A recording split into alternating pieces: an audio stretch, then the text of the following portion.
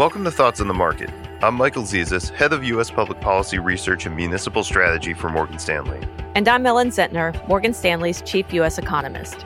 And on this special edition of the podcast, we'll be talking about the 2022 U.S. midterm elections and the potential impact on markets and the economy. It's Wednesday, June 1st at 10 a.m. in New York.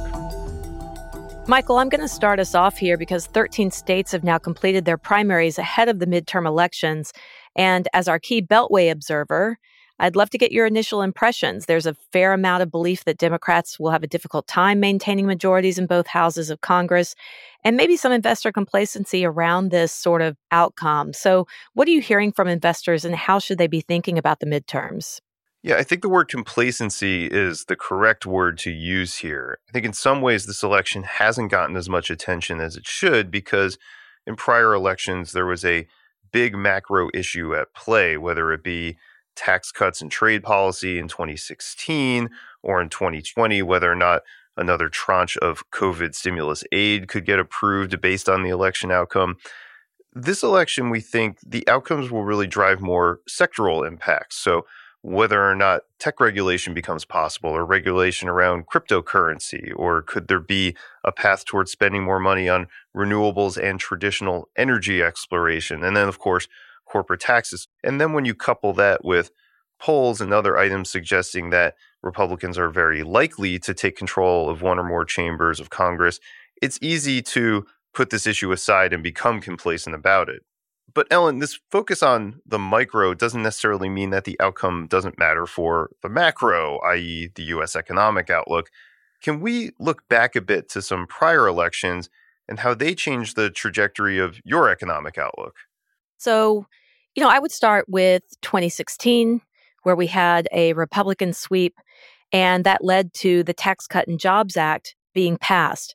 It was a significant increase in the fiscal deficit and a good deal of stimulus to the economy. And so we really saw that bear out in 2017, where you already had a late cycle dynamic. At the time, we called it ill-timed policy, where you're throwing stimulus at the economy when the economy doesn't really need it. You really want to do the majority of your fiscal stimulus when you're actually in a downturn.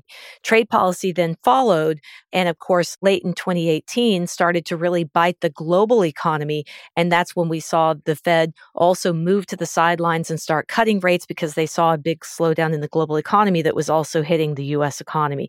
So fiscal policy there had both an uplifting effect and a depressing effect in the outlook. And then I would point to 2020, where the election outcome really opened the door for further fiscal stimulus related to COVID. So we had already done rounds of significant fiscal stimulus, but then in a Democratic sweep, you had two further rounds of fiscal stimulus related to COVID.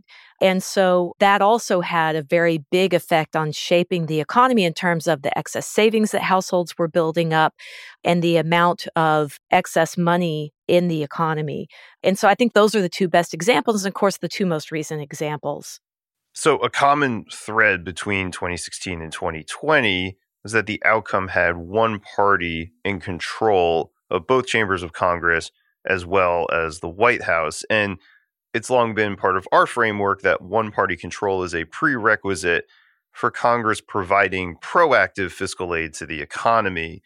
So let's say the conventional thinking about this election is correct and the Republicans pick up control of one or both chambers of Congress.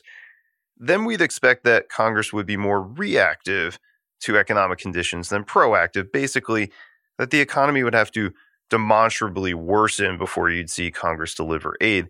Would that shift in dynamic mean anything to your U.S. economic outlook? I mean, in our baseline outlook, fiscal policy is really not a big factor.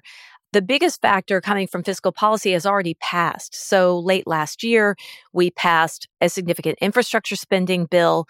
And while at the time that had a market impact, it doesn't really have an economic impact until about 4 quarters later when the bulk of those funds hit the economy. And so that's something that starts to lift growth in the fourth quarter of this year. We estimated by about 0.3 lift to GDP from those funds going out. Otherwise, in our baseline outlook, fiscal policy is just not a big factor. I think when we think about our bear case, where we actually have a recession, that would be the first chance for fiscal policy to really kick in meaningfully. But even there, because we don't expect the downturn to be very deep, we expect nothing more than, say, the automatic stabilizers that typically go in to support the economy when jobless claims are rising and the unemployment rate is rising and other economic factors are weakening. Finally, Michael, I want to ask you about election night and the days that follow. And I'm going to ask this because uncertainty around election outcomes also can impact the economy near term. So how likely is it we'll see the same sort of delays in vote tallies that we saw in 2020?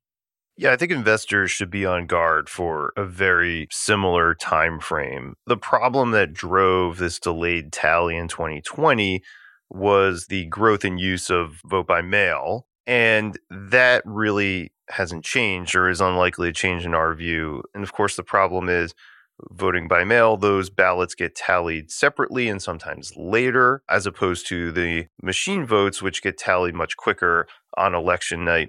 And like last time, it seems that Democrats tend to use vote by mail more than Republicans. So it creates this dynamic where on election night, initial leads could be misleading, and you have to wait until the final votes are tallied in order to understand what the true margin is. So investors should prepare to wait a few days to fully understand, particularly if this is a close election, who is going to control the House of Representatives and who is going to control the Senate. That could create some volatile moments in the parts of the market that are most sensitive to these outcomes. Again, that's going to be sectors that are sensitive to corporate tax changes, tech regulation, crypto regulation, and energy spending. Ellen, thanks so much for taking the time to talk with me. As always, great talking with you, Michael. And thanks for listening. If you enjoy the show, please share thoughts on the market with a friend or colleague, or leave us a review on Apple Podcasts. It helps more people find the show. The preceding content is informational only and based on information available when created. It is not an offer or solicitation, nor is it tax or legal advice. It does not consider your financial circumstances and objectives and may not be suitable for you.